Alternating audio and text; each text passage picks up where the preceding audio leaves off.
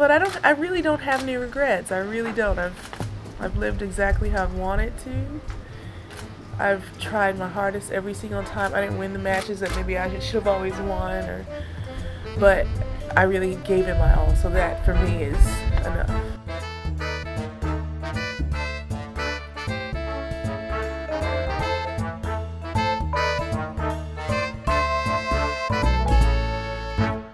Hi everyone, welcome back to the Body Serve. I'm James. I'm Jonathan. This is our US Open preview. We've been away for, like 3 days? It's entirely too much for me at this point. Non-stop. Are you tired of us yet? I would absolutely understand it if you were. I'm tired of us at this point. Yeah. They probably clicked on the episode and they were like, you know what? I'm good. Thank you. Well, if you are listening to this episode, we do have a gift for you. We'll get to that the end of the episode. Yeah, we're gifting our listeners something. Oh, that's true. Yeah. I'm really excited about that. US Open, man, this is a tournament that I fully expect to be on that ish, to be bringing the bullshit. We've already seen the bullshit starting. It's been so messy in the first week already. Well, it all started with ESPN rolling out that Serena versus the umpire quote-unquote documentary. Mm-hmm. See, I thought that we would have had to have watched it for professional reasons, something that we'd have to talk about on the show, but it turns out that might not be the case. Well, I certainly am not. I'm not making that sacrifice for this podcast. Mm-hmm. I already knew that, so it's fine. A little bit of a humble brag here. I just don't know how much they could have added that we didn't already add last year. I've already lived through it, and we tried to be fair and balanced, and we've buried that episode, never to be listened to again. So why would I, outsource this to ESPN and have to relive it? Right. Had they spoken to more of the people actually involved in the situation, we may have felt differently. Serena obviously didn't interview. Naomi wasn't, I'm sure she was approached, but she did not comment. How are you going to have... Patrick, of course, saw a camera and was like, yeah, I'll be there. But how are you going to have a documentary about this thing and neither woman who is involved is interviewed? Right. That's wild. And really no one from the Osaka camp at all. Mm-hmm. Right, so this is really about Serena and this whole thing. Well, to be honest, I'm shocked Sasha didn't talk. He didn't pipe up, hey, this is what happened, and also my book is available now in French. You can go buy it. I know. Portuguese for the Ramos stands. That's just us being messy. Mm-hmm. We've talked to Sasha 2 years in a row now in Cincinnati, and he's delightful. He is. He's a nice guy in person. Sasha was out here on Twitter today saying, hey guys, what do you love about Serena's game? I'm like, what are you talking? What at this point, it's literally none of your business. But don't you have a job? Mm-hmm. You have another job with another player. Literally at this very moment. What do you love about Kiki Mladenovic and her game? Mm-hmm. Yeah, that is the question. So we did not watch the Serena versus the umpire thing, which I think might actually blow over. Well, I expect it to started yet, because there's other shit that's coming. Right. Be prepared, unless both Serena and Naomi go out very early, to have this thing snowball throughout the 2 weeks. Surely. And Lord, if these two women make it deep into the into the tournament, into championship weekend, and there's a prospect of a rematch, this is gonna be enormous. Yeah. Christopher Clarey is doing his job keeping this incident fresh and in your minds, tweeting about it constantly. This thing happened last year and nothing in tennis has changed since. And I'm just kind of wondering what was meant to have changed. Serena's issue in the moment was enforcement, in the inequity in enforcement from her perspective. One of the things that we hear people say is that, are we going to allow coaching? That was never Serena's bag. No. It might be Patrick's and some other coaches and some other players, but Serena's not interested in that. I don't think there's a lot of interest organization-wide in tennis for it. Well, the WTA would like it. Would they, though? Yeah. They have it on their tour. Well, they have on-court coaching, but would this be unlimited mid-match coaching? Oh, I see what you're saying. It was tangential. Yeah. let's just get to the draws. Mm-hmm. Forget all that other stuff that's going on this week. Do you want to start with the men? No, I want to start with the women. Oh, okay. Our number 1 seed and defending champion, Naomi Osaka, comes in with a bit of a question mark. She had to retire against Sophia Kenin in her Cincinnati quarterfinal, right? Quarterfinal. With this mysterious knee injury. She hasn't really expanded a whole lot about it. I think she's playing her cards close to the vest, probably protecting herself as, the first time she's had to defend a Grand Slam title. We really don't know what to expect from her. And if she's not at optimal health, her quarter could be a very, very wide open. Of course, she could face Carla Suarez Navarro or Coco Gauff in the third round. Everyone is kind of slotting Coco into the third round, but we do have to remember that she is very, very young and has very little experience. So losing in the first round is totally normal. Would it be very, very normal? That's so funny.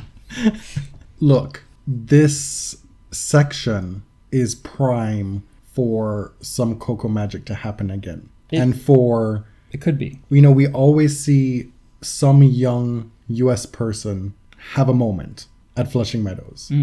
We had Melanie Udan a few years ago. Well, many years ago at this point. And it could be Coco Gauff again. I don't know if we're ready to live that again. Mm-hmm. It'll be that much bigger and wilder on home soil. And I'm not sure that that's actually good for her development at this stage. Right. But Naomi, I really don't know what to say or to expect because it didn't look good when she came into press that day. Correct. But she's been at all these lead-up events. She hasn't been wearing a wrap or anything. So if we go by the seeding, it would be Osaka Bencic in the round of 16. I would be surprised if that happened, to be honest, for many reasons. Yeah. You have Annette Kontaveit, of course, is the other seed in that little section. Marie Boskova, who had her breakout run to the semifinals in Toronto. There's Jessica Pegula, who won the title in Washington, D.C. So there are a lot of dangerous floaters here, aside from Coco Gauff. The other part of that quarter, Sabalenka and Bertens are your 2 top seeds slotted to reach the round of 16. However, Miss Sabalenka, she has to play Victoria Azarenka in the first round. Mm-hmm. That is unfortunate for both women. Donna Vekic is there as well. She's had a good summer. She'd open up against qualifier Hogenkamp. Julia Gerges is there. I have nothing. I think the winner of Sabalenka Azarenka is a good bet to go against Kiki Bertens. Yeah, I agree. In the third section of that top half, Simona Halep is your number 4 seed. She opens against Nicole Gibbs. But then her round of 16 potential opponent is one of the women who will have the most eyes on her. Brad Gilbert has 15 players he thinks he can win the US Open, but Bianca's the only one he actually named. And she has the best forehand in the world, in the universe. Mm-hmm. I was surprised to hear that. He is definitely on the Bianca train. Yes. But the outlook looks pretty good for a Halep Andreescu round of 16. Barbara Streisova is in Halep's third round, her little section. Wozniacki faces Wang Yafan in the first round and might not make it through that, to be honest. So I think it is fairly soft for both players to get there. I'm sure there will still be quite a few 3-set matches. Yes. Some dramaticing for Miss Andreescu. Mm-hmm. Now, the other part of the second quarter is led by Petra Kvitova, around whom there are also huge question marks about this forearm injury. The other big seed in that section is Sloane Stephens, who, well, we'll get to that a bit later, but Sloane is back with former coach Kamau Murray. She's coming off a very ugly loss to Svetlana Kuznetsova in Cincinnati, and look who she could face in the second round, but Kuznetsova. Now, do we think the match will go exactly like it did in Cincinnati? Maybe not. Probably not. There are a lot of folks in that section there. There's Stevens, there's Kuznetsova, there's Ostapenko, there's Alison Risk, who's been playing good ball. Muguruza is there. Elise Mertens. Yeah, in my mind, there's 2 blockbuster first rounds there. There's Risk Muguruza, which I believe could go either way. Risk is on such a high from her performance at Wimbledon. Muguruza is not on a high of any kind. But she is also sans Sumik.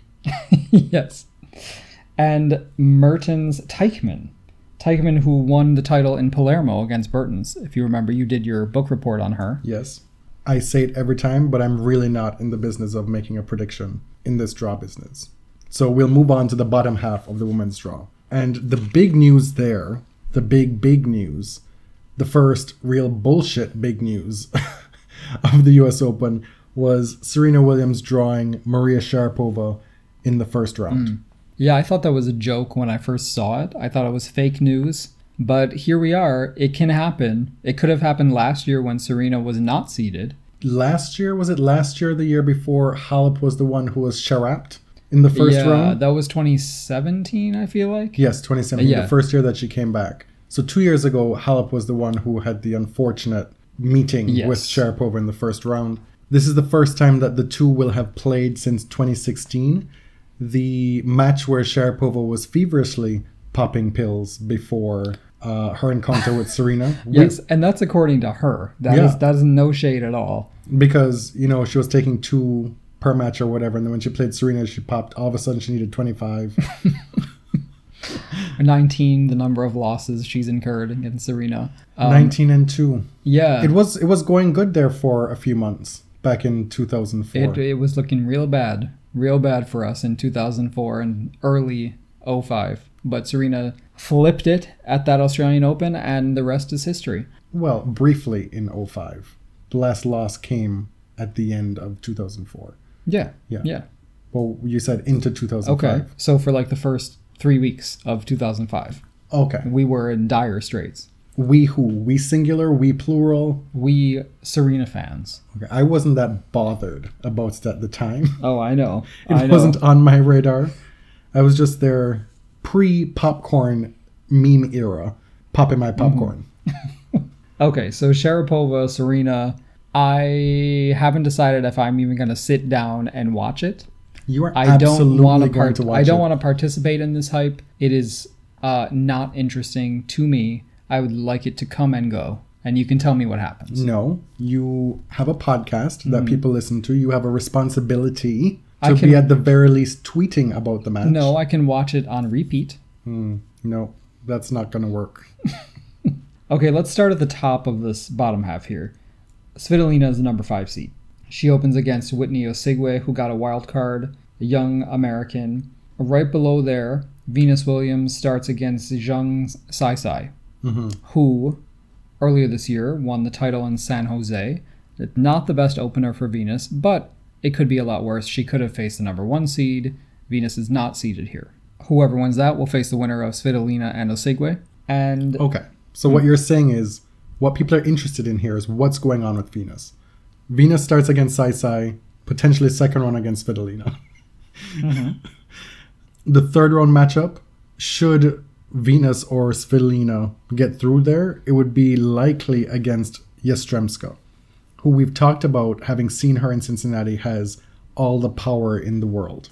The opponent in the fourth round, the round of 16 matchup, it would be, optimistically speaking, Venus or Svitolina versus Madison Keys or Sonia Kenin. Kenin opens against Colleen Vandeweghe, who is struggling a bit in her return, in singles at least, but still is going to be a tough out for a fellow American at the US Open. Kenin and Keys could meet in the third round, which is very early compared to where they met in Cincinnati, which was a semifinal, a competitive semifinal. And Kenin has beaten just about everyone out here in the past few months. So this is very up in the air. If it is Kenin Svitolina in the fourth round, Kenin beat her in back-to-back weeks. Right. In Toronto and Cincinnati. Obviously, there is so much hype following Madison Keys right now because of her win in Cincinnati and because of the way she did it. I don't know that that's true. Where is this hype? Who has been hyping her? Hype as Madison Keys generates. Where have you seen this hype? On tennis Twitter. People are writing about it. Oh, I must have a different timeline. Well, a lot of the... I feel like this is an in theory thing that you're saying. I feel like folks are a little bit educated about Madison at this point in terms of, let's just let her be and see how it plays out. Okay. I think a lot of the reporting on it is like, should we hype Madison? It's more it's more like conjecture rather than this is a real title contender. But if you go by form alone, you have to consider her a contender. Agreed. So that top section of the bottom half, the round of 16 matchup is a number 5 seed versus a number 10 seed, Svitolina Keys. Below that, the matchup would be Konta versus Pliskova, which I am uncertain for both. Mm-hmm. That was the Rome final, right? Which Pliskova won. Konta, as you know, had a great year on clay and lost early in Cincinnati and then had kind of a tirade against the umpire there. She opens against Kasatkina, who hasn't had a great year, but we saw her pretty much every day on the outer courts in Cincinnati practicing after she lost. Yes. She's putting in the hard yards. She's sharing a coach now with Svetlana Kuznetsova. She had borrowed her coach while Svetlana was out. Right. And so now they're on a timeshare kind of situation. Svetlana even said that, listen, I get it, whatever. Maybe I can help you out too in this arrangement. If you ever need something, if you need some advice, I'm happy to work with you as well to kind of ease and make this coaching timeshare situation workable for both players. Sveta was working with Guillermo Cañas for a little while, and they split up recently, and now she's back, as she says, in Spanish tennis. She's happy to be back in the Spanish school. She said she's happy to work with some of Carlos Martinez's assistant coaches as well, as long as she's kind of on the team. But who else is there? There's Zhang Shuai, Caroline Garcia, who I forgot. It's easy to forget that Garcia won a title not 2 months ago on grass because her past season and a half have been so up and down. Mm-hmm. The two people that I want to point out there that could be Pliskova's biggest problem are actually playing each other in the first round, Sasnovich and Jennifer Brady. Yes. I don't think Jennifer Brady is somebody to scoff at under these circumstances, playing on home soil and with that game. Yes. The fourth quarter is where we get Serena at the top of it, facing Sharapova, obviously. There's Katie McNally. There's your friend Karolina Muchova. Whoever wins between Serena and Maria could face Shea Su Wei in the third round, which I think could be a very interesting matchup regardless of who it is. The other side is, Sevastova is the seed. She's the number 12. She opens against Jeannie Bouchard. Swiatek, there's Petra Martic, the semifinalist of Roland Garros. But Serena's, I don't want to make too many predictions, but her draw isn't horrible. It's really reasonable for a number 8 seed, I think. But there's still folks who could give her trouble. Yes. Muchova is very talented. Shea is a wild card playing anybody. Yeah, I think Shea could actually give her a lot of trouble for a set and a half. I don't think you can bank on Sharapova lasting 7 matches to win a Grand Slam anymore. But if you were to have her put all her eggs into one match basket, right, could still give Serena problems in the first round. Considering we still don't know the effects of that back situation from Toronto. Right. If it were just a spasm situation and she's able to continue training and the trajectory of her play at least stays at an equilibrium, then she should be okay. Yeah. Because Maria hasn't been able to string together matches without serious dips and calamitous events within that match, such as a whole bunch of double faults, wild shots to the back of the court. She's struggled with her form a lot. Yeah. Mostly because she hasn't been able to get the matches in. And here again, it'll be tough for her. Yeah. She would have to hope that Serena's serve is really, really off. Angelique Kerber, to me, is a big wild card. I have no idea what kind of form she's in. She opens against Kiki Mladenovic, who we mentioned. Well, she's been in very bad form. She has, but can she turn it on for this tournament? Being a former champion. It's such a tough situation for her to be in. Again, she won the 2 slams in 2016, and then folks were like, wow, how could she have won 2 slams? Because of some of her ordinary results. And then she comes back and she beats Serena in the Wimbledon final and has that great tournament last year. And again, we're in the same situation. She's constantly having to fight the critics of her game Yeah. to get the respect that she deserves. I thought this season would be a lot different for her because it seemed that the pressure was off. You know, she wasn't the number one player anymore. She has nothing to prove at this point. She has 3 Grand Slam titles. I'm not saying that she should be out here winning a slam a year. Right. I'm saying that the first round losses are shocking Yes. for somebody of her caliber. She opens against Mladenovic. Sakari is down there as well, opening against Camila Giorgi, who's been resurgent, Yeah. making the final in DC and again now in the Bronx. Yeah, that's a horrible first round for Sakari, who had a great match against Sabalenka in Cincinnati, whose play has been on the upswing. Barty is the number 2 seed and the headliner in that quarter. The round of 16 matchup would be against Kerber. So Barty, Yeah. Kerber, and then above that, Sevastova, Serena, allegedly. Right. I have a lot of question marks here, a lot of Sevastova / Swiatek. Barty, as usual, is here under the radar, the number 2 seed.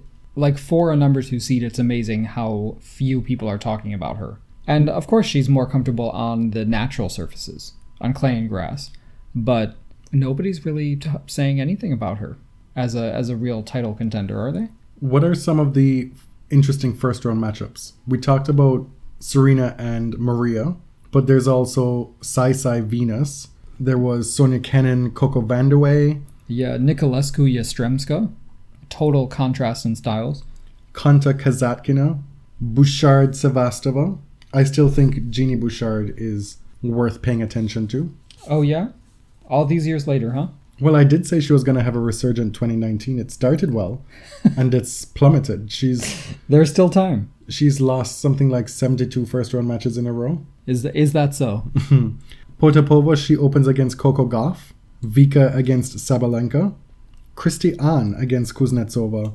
And Alison Risk against Muguruza. Moving on to the men's, I think there are actually a lot more exciting first-round matches on the men's side, which I rarely say that, but I just found the early parts of the draw a lot more interesting. Well, I think there are a lot more upset alerts on the men's side than on the women's side, if that's what you mean by interesting. Sure. Legit worrisome matches for some of the bigger names. Djokovic's draw is typical for a number 1 seed. He's on the same side of the draw as Roger Federer. Nadal's on the other side, on the bottom half, obviously, as the 2 seed. Nadal, I guess, lucked out by not having Federer on his side of the draw. Djokovic's quarterfinal opponent would be the person who beat him in Cincinnati, Daniil Medvedev. Why do you never say Medvedev? Because I have heard it pronounced, and I can't say it right. Okay. But you make me think that I'm saying it wrong. No, I've just given up because I can't really get close. Try. It's... No. Try, just do it. No, I don't remember where, because he pronounces the E differently on one of the syllables, and I can't remember which one. It's like a Y. Yes, but do you know which syllable it's on? Medvedev. Okay. All right. Djokovic opens against Carballes Baena from Spain before possibly playing Sam Querrey in the second round.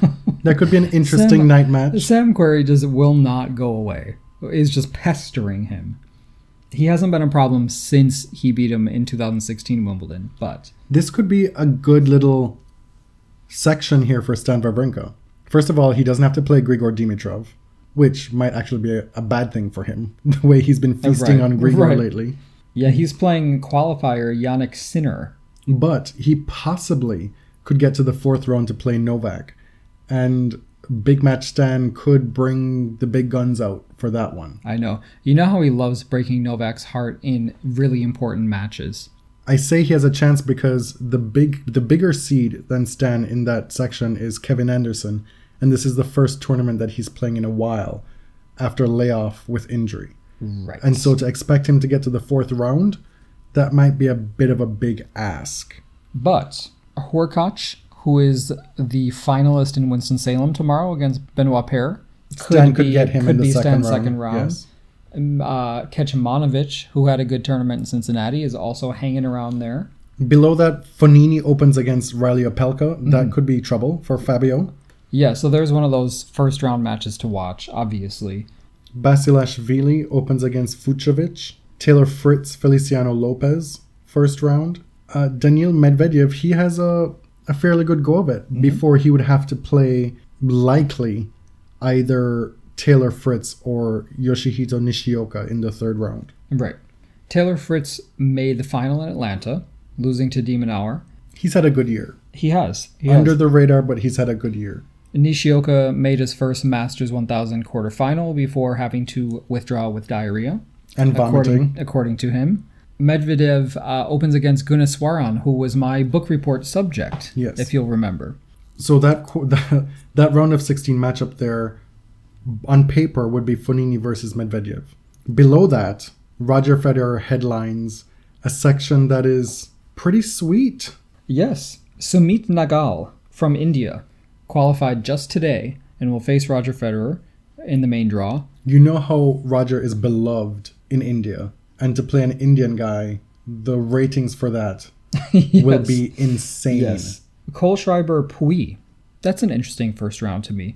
Kohlschreiber is so old and is just always out here. No, that's so... I see people saying that all the time, but that's so rude. How old is he? It 34, is 35? Right. But no, I was making my way to a compliment. That he is just perennially one of the most professional guys out here.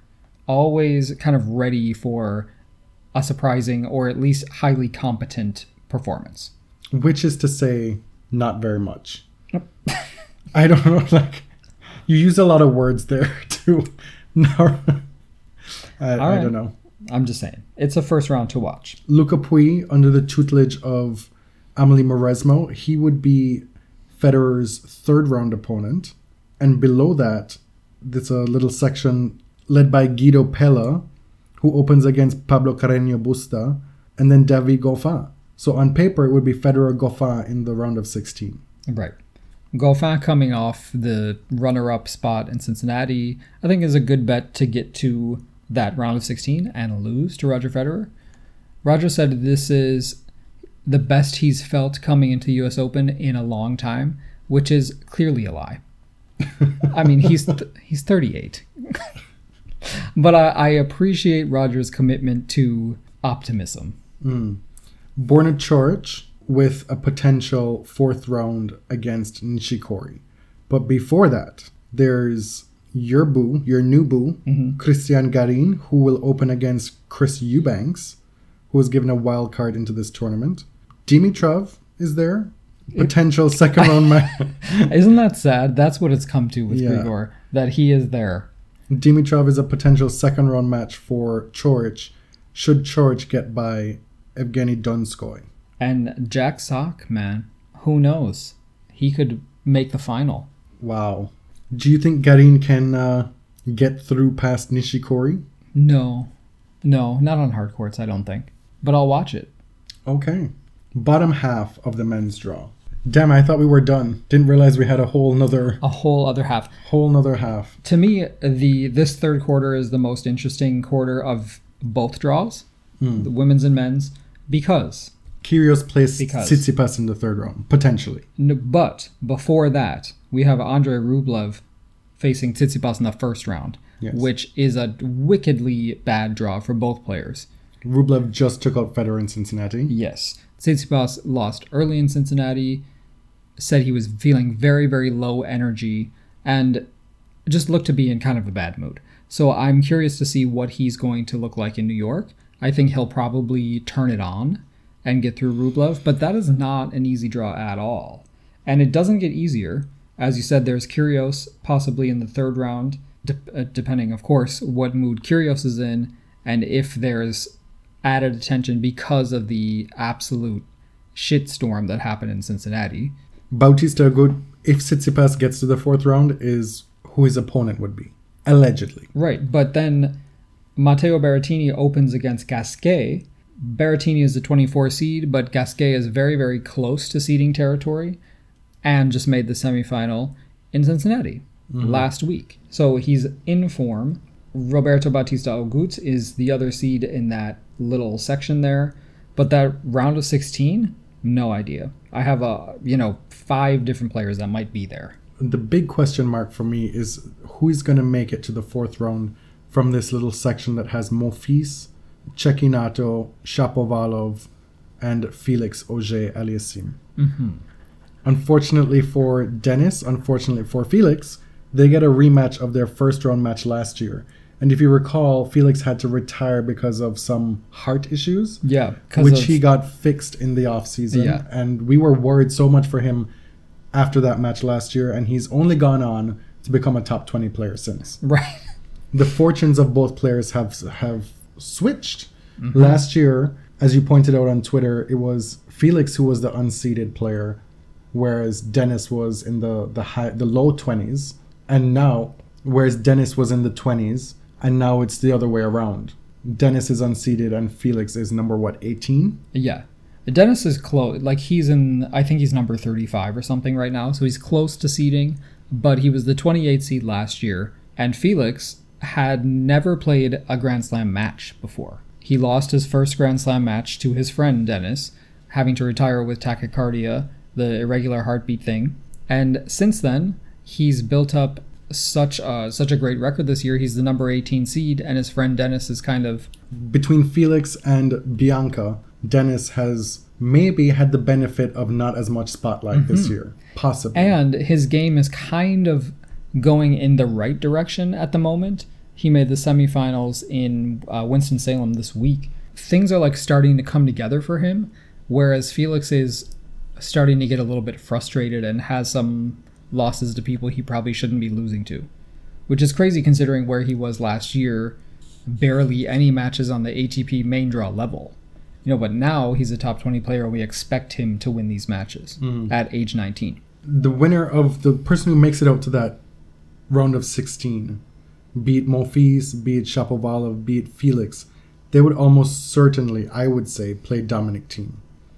Well, is Dominic Thiem still dealing with this illness? I don't know. Flu. He has been affected before by kind of viral illnesses that linger. It's been a while now at this point. I'm just going to go by what should be expected. I'm not going to speculate on that. But Kyle Edmund is the other safe bet if Thiem is not in optimal health. I don't think there's any safe bet that can be placed on Kyle Edmund at this point. Okay, fair enough. Zverev is somebody who could have a lot of trouble in the first round playing Radu Albat. Yes, who is the darling of the tennis subreddit. Oh, really? Yes, he is. He's like their mascot. He's had a good year so far. Francis Tiafoe, he opens against Ivo Karlovic. I can't even say the ageless one, the one who's aging very much, but still on tour. Benoit Paire is continuing this great run over the past few months, reaching the final in North Carolina, which they'll play tomorrow. Opens against Canadian Braden Schnorr. Yet another Canadian player who will probably lose in the first round. Diego Schwartzman, it's tough for me with Diego lately because he'll have good results and then a string of not so good results. He's formidable on hard courts, we know that. He's not just a clay court player. He may even be better on hard courts at this point. Yeah. He opens against Robin Haza, and he would be in that little section with Karen Khachanov. Also in that section, Joeli Songa opens against Tennys Sandgren, and I am here to say that if Joe Songa does not do the business, then he will be officially banned. No, he will be banned fix it. From the show. But you will be banned from mentioning him on the show for at least 5 episodes. What? 5 episodes. If he cannot do that, then that's the punishment. That's so unfair. Sandgren beat Andy Murray last week. Yes. Or this week. In straight sets. Winston-Salem. In Winston-Salem. Andy will probably be playing challengers over the next several weeks, according to him. And if that prevents another Sandgren loss, I am all for it. Khachanov is, I think, the one most likely to get through to the quarterfinals from that section. He's been playing mature, grown man tennis, which will serve him well in New York. Did you know that Zverev is now with Roger Federer's agency and is going to be working directly with Tony Godsick? I did not know that. That was announced today. Oh, good for him. I wonder if they will send in a serve specialist to help him. Wow. Okay, wow. His last match, he had 20 double faults. We know. I'm just saying, 20, 2-0. Those are Iranian numbers. That sounds like from Iran. Iranian numbers. Irani-esque. Irani-esque numbers. Those are Ostapenkin numbers. Oh, that's come on. Just pick on people who are no longer active players. And then Rafa Nadal. Yeah. Of note for him, his round of 16 opponent would be on paper John Isner. Isner, who last year made the quarterfinals at the US Open and had only done so once before in 2011, the quarters being the furthest he'd made it. In order to do that again this year, he would have to likely beat Nadal in the fourth round. Yes. And Jan-Lennard Struff, who beat Tsitsipas in Cincinnati, is playing very well this year. He would stand in the way of Isner. Marin Cilic is Isner's possible third-round opponent. Rafa Nadal opens against John Millman, who beat Roger Federer here last year. Mm-hmm. Remember that? That seems like ages ago. Yes. And potentially a third-round match against Fernando Verdasco, somebody who is always about that bullshit life. Always willing to try it. Well, yes, but also somebody who has suffered many, many losses against Rafa Yes. over his career. That's enough for the draws. That's quite enough. That's more than enough. And you know what? My performance in the last draw competition, like the tennis Twitter racket bracket, was so abysmal that I'm making zero predictions. None. On this medium. But On we this. should still do the racket bracket. I'm going to use an alias this time because I was embarrassed to use my real Nobody name. was even checking for you. Clearly because they'd have to go to like page 3 to see me. Oh my god. We're calling this episode Brace Yourselves. But the reason why we're calling it that is because the lead up to this tournament has already shown signs. We already expected it with the whole Serena Naomi rehashing, but there's also been some stuff that's happened so far. And we'll start with the big news that, well, it started with Sloane Stephens announcing that her and Sven Grunfeld would no longer be working together. And then shortly thereafter, after some cute little photo shoots in New York City, after some promos, after some pop-ups here and there, Miss Stephens announces that she has returned to a partnership with none other than Kamau Murray. Especially prescient because we featured audio from Kamau on the last episode talking about how everything with Sloane and her family was totally cool. He and Sloane are like family. There is no beef whatsoever. And you remarked at the time, I don't think this made it into the episode, that you felt that a reunion between the two was not out of the question and indeed possibly imminent. Well, it could have been just projections on my part, but you got a little bit of a sense that Kamau was maybe a little bit frustrated with his current situation at the time. Yeah. With Monica. The fact that he was so quick, didn't hesitate to say, oh yeah, we're good. Me and Sloane are good. We're family. Right. It was just a lack of communication. And so here we are. The messy part about it is that Monica Puig is just kind of left in the lurch.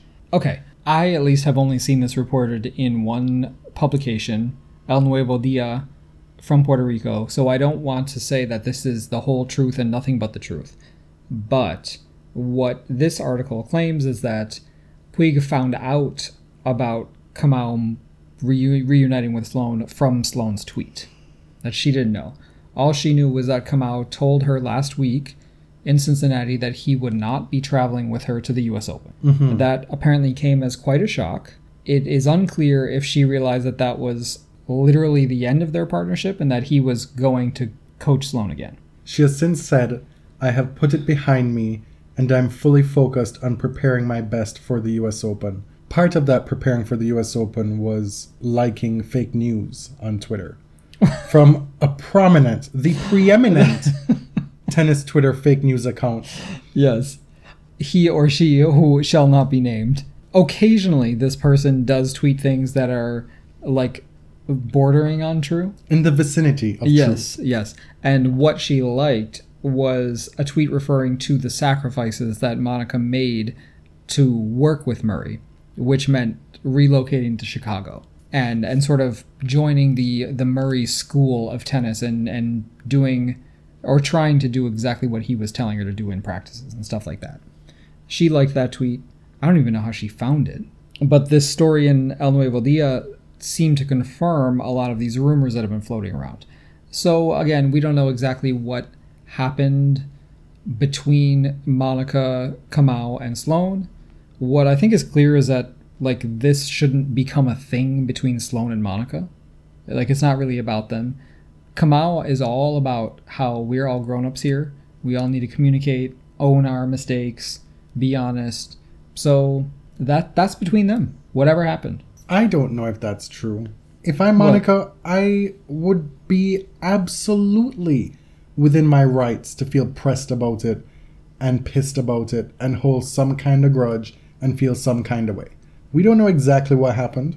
We don't know? No, we you don't. don't know. But so if she wants to carry that grudge, if she wants to practice all the things that Kamau preaches against, then so be it. Yes. Because arguably he didn't do that himself, based on what we've been seeing. Right. So, It just, like, the swiftness with which this coaching change happened was wild. that said, Sloane is back in a good place. These two worked great together. They worked together when she won the US Open. They have a great fondness for each other, personally and professionally. They click. So I can't see this being anything but a positive for her. As to whether it will manifest into a run at the US Open, that may be too soon for that to happen. Yeah. But going forward, this has to be a net positive for Sloane. This next segment, we were asked to do a dramatic reading. We will refrain. It's gonna be a see what happened was instead of a dramatic reading. And the main reason for that is you may notice on tennis Twitter there are those who troll professionally, and we don't want to feed that machine. Right. It's called clout chasing. And it will only add to their notoriety. Yeah, which is the goal. You troll, and then you can put something in your byline. Right. And so You've received the attention that you ordered. so we won't be doing a dramatic reading, but We haven't actually said what we were talking about yet. I think folks know. I mean, Okay. unless you are not of the Twitter sphere, Right. which in that case we apologize. Well, here's the background of what happened. Sasha Vickery was in round 2 of qualifying yesterday at the US Open, was facing Bulgarian Isabella Shinikova. Late in the third set, they're in a tiebreak. At 6-4 in the tiebreak, her opponent, Shinikova, was cramping, and she was granted a medical timeout for the cramping. We know from the Grand Slam rulebook that players are not allowed to receive MTOs for muscle cramping, and they are allowed to receive treatment, but only on changeovers or the end of sets, unless the doctor determines that the cramping is a symptom of heat illness, is like one of several symptoms, which is a totally different thing. Sasha went on Twitter right after losing the match, after dumping those 4 match points. It was so swift. She was on Twitter in a flash. Yeah. And what Sasha said was, 6-4 in the third set tiebreak today at the US Open, and my opponent is visibly cramping and takes a medical timeout, which is against the rules. No surprise, no one will do absolutely anything about it and pretend nothing happened. So, strictly speaking, Sasha was right. A medical timeout should not have been granted. But she went off and continued. Because what happened after that is that a lot of people on tennis Twitter decided to wade in and say, well, you were really unprofessional, or you should have won the match a long time ago, you did this, you did that. And don't get me wrong, Sasha was like out of pocket during a lot of this match, right? She smashed her racket so many times. She was like screaming, cursing, hitting the backstop. Remember we were just talking about that story in Toronto where I said she smashed a ball into the backstop. She did that several times. And so that was pointed out to her, and she said, listen, girl, do your research because I got 2 code violations. Arguably, there could have been more. There were things that happened or that she did that I don't know if I've ever seen on a tennis court. Or at least the combination of things. There was that little clip that was put together to clearly designed to derail her, and it was the trial judge and jury against Sasha Vickery in this situation. And when you watch that spliced together, it's wild. Sure, but this is a day later, and she still has time. She is not tired. She responded to the person who posted that video and said, Yeah, I got 2 code violations. So what? Say something. Yeah, and okay, she got 2 code violations. She's talking still about this specific medical timeout, which can't really be argued with. Right. Which was her original tweet. That's why she was angry. She felt that the rules had not been enforced. Shockingly, multiple things can be true. Amazing. So, you get a bunch of people from tennis Twitter who decide to insert themselves at Sasha directly, and of course, the one that will live in infamy is somebody who Well, to my knowledge, there were some that directly added her. There were others that screenshotted her and then called the popo on her ass. Yes. And said, come get your girl, come get her prize money, At WTA, come take her to prison. at US Open, at Federal Bureau of Investigations, at the General State Penitentiary. Yes. But don't worry.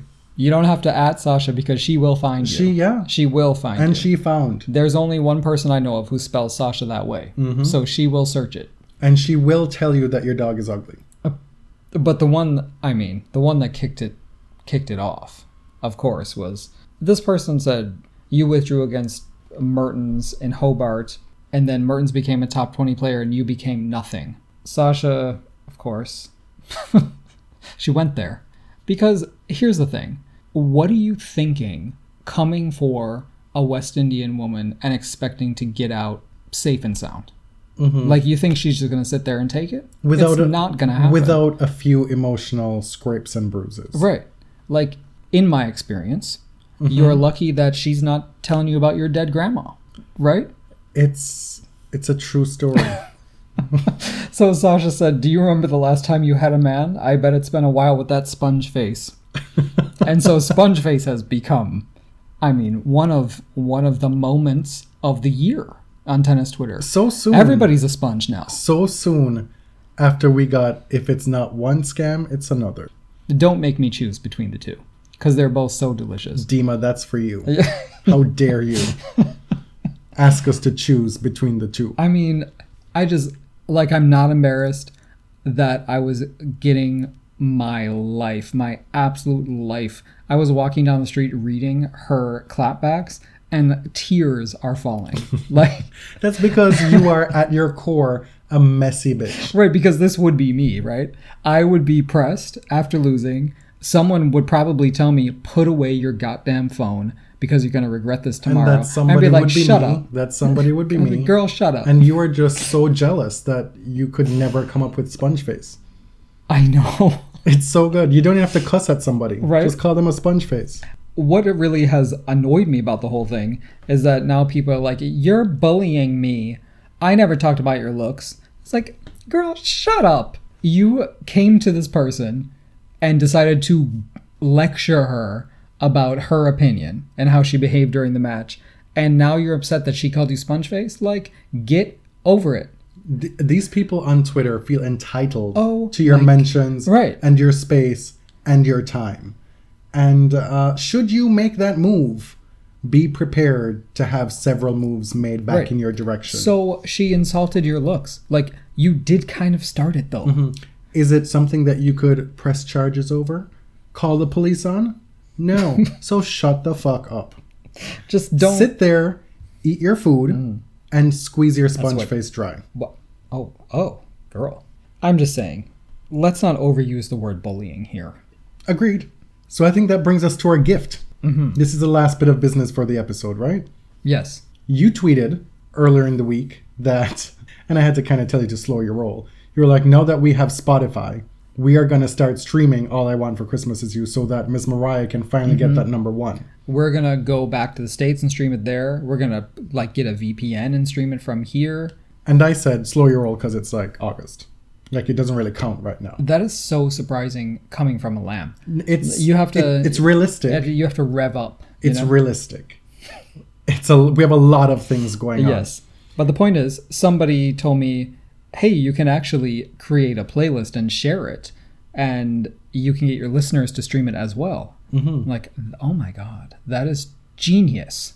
It is, except it's something that people do all the time. Well, yes. We're just dumb. We're just stupid and old right. and didn't think of it. We are new to technology that people have had for 5 or 6 years. Sure, fair enough. So we created a playlist that was joint. It was a joint venture between the two of us, and it's R&B because R&B is our life as far as music is concerned, and it spans the gamut of decades. Right. It well, R&B is what we can agree on, really, as far as music. I'm not about to like create a playlist with the fucking Beatles on it with you, so Wow, it always comes back to that. Always does. But you wouldn't put like Rufus Wainwright or Fiona Apple or any of that on your playlist. I like Criminal. Okay. I like some of Rufus's stuff. That one song that you put on your mixtape for me back in the day. My phone's on vibrate for you. But I guess we are poised to share the Body Serve playlist when this episode comes out. Is that the plan? Yes, we will be tweeting it. We will be linking to it in the episode on Podbean. Okay. It's not a firm list. It's a long list right now. It's at 101 songs. Yeah, I think it needs a little curation. I like my playlist to have kind of a mood.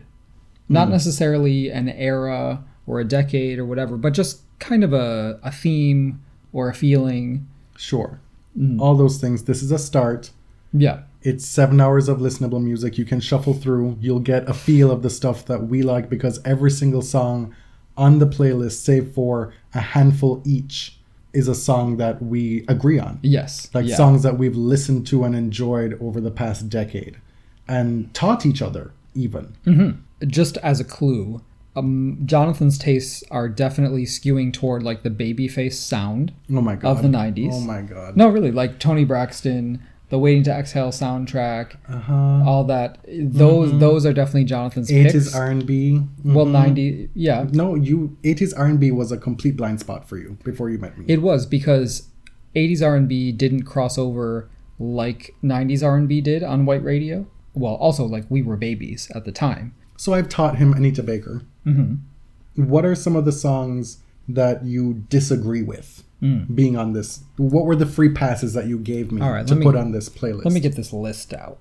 I know you said that you wanted like more curation, more of a vibe.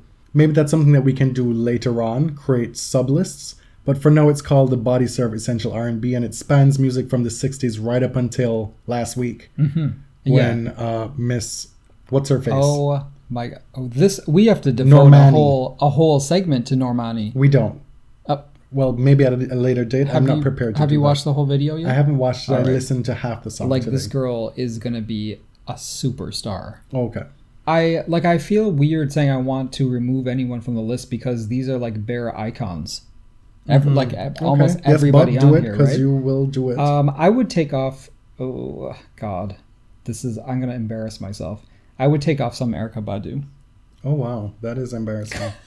That is embarrassing. And I've just never really been a huge Karen White fan, so I would probably take her off too. Listen, I need y'all to @ElliotJMR 2 L's 2 T's and tell him how misguided he is about Karen White. Who are you? And how important she is. Okay, but like and underrated she is. Superwoman was an anthem.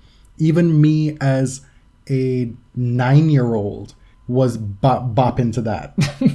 And I remember we had like a little class talent thing, and one girl got up and sang that song early in the morning. She put breakfast on his table, and she made sure that his coffee had its sugar and cream. Okay, but like, who are you talking to? Who's gonna know this?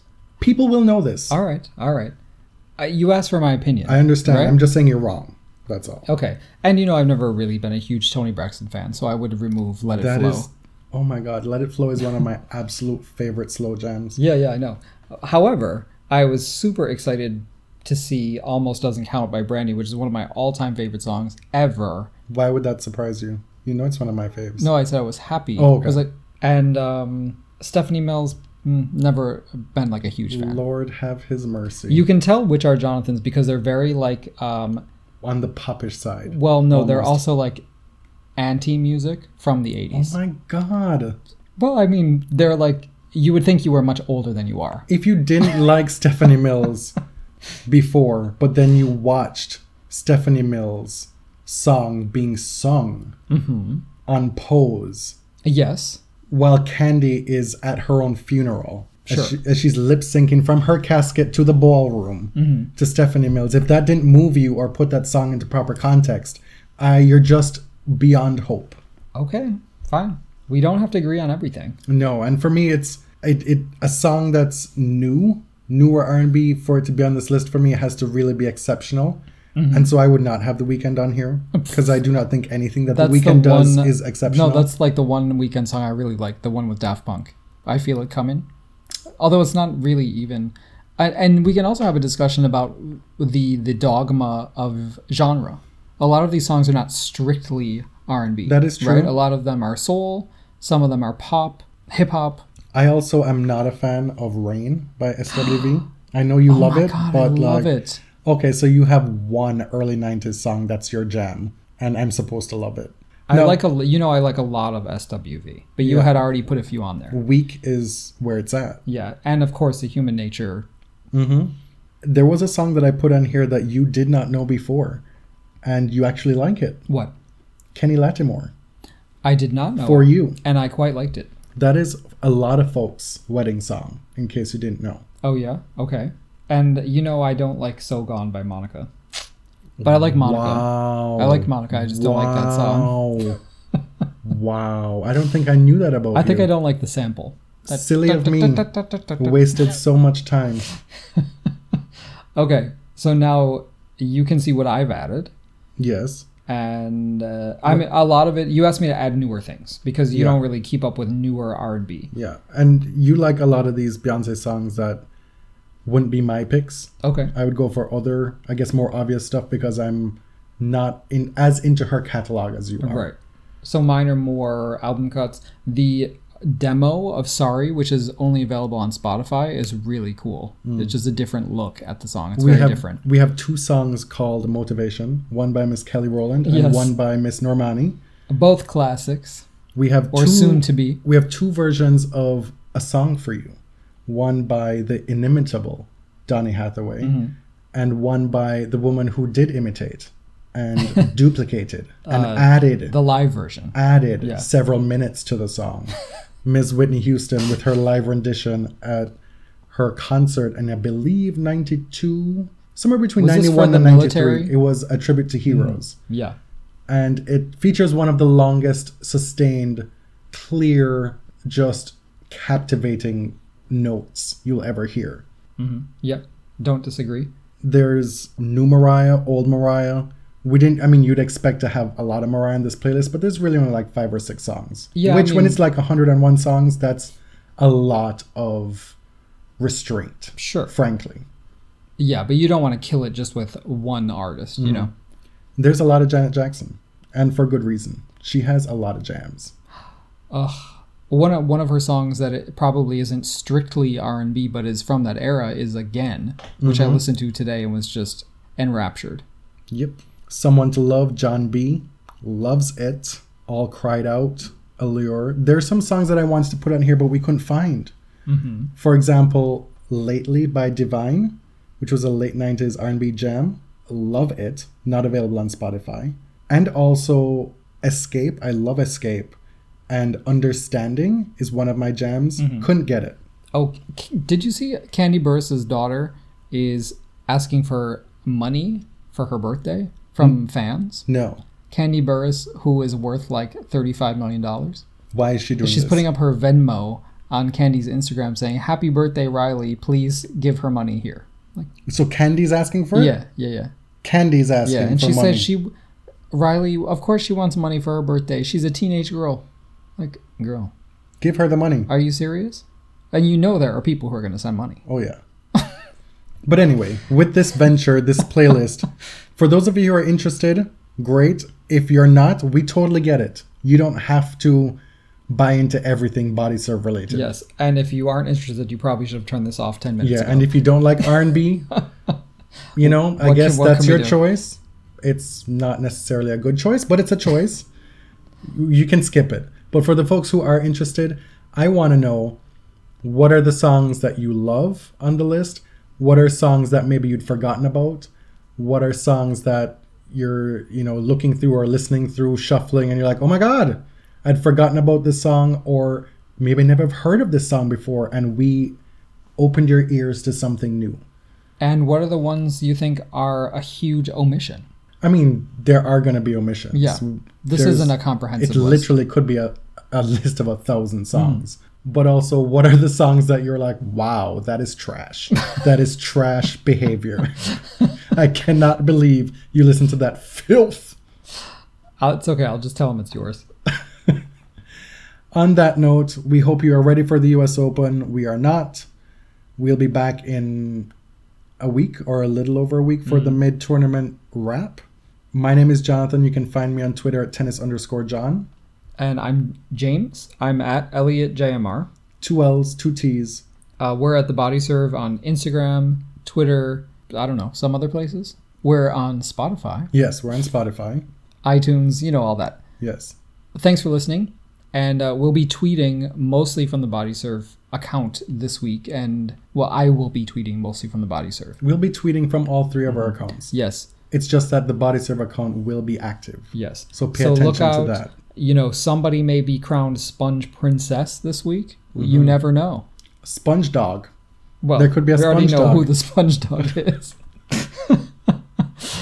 If it's not one sponge, it's another. Sponge Dog Poop Pants. Yep. What is that? SpongeBob SquarePants. my Come God. on, man. Oh my lord. Sponge Dog Poop Pants. Yeah, you better turn it off right now. Till next time. Thank you. Thank you very much.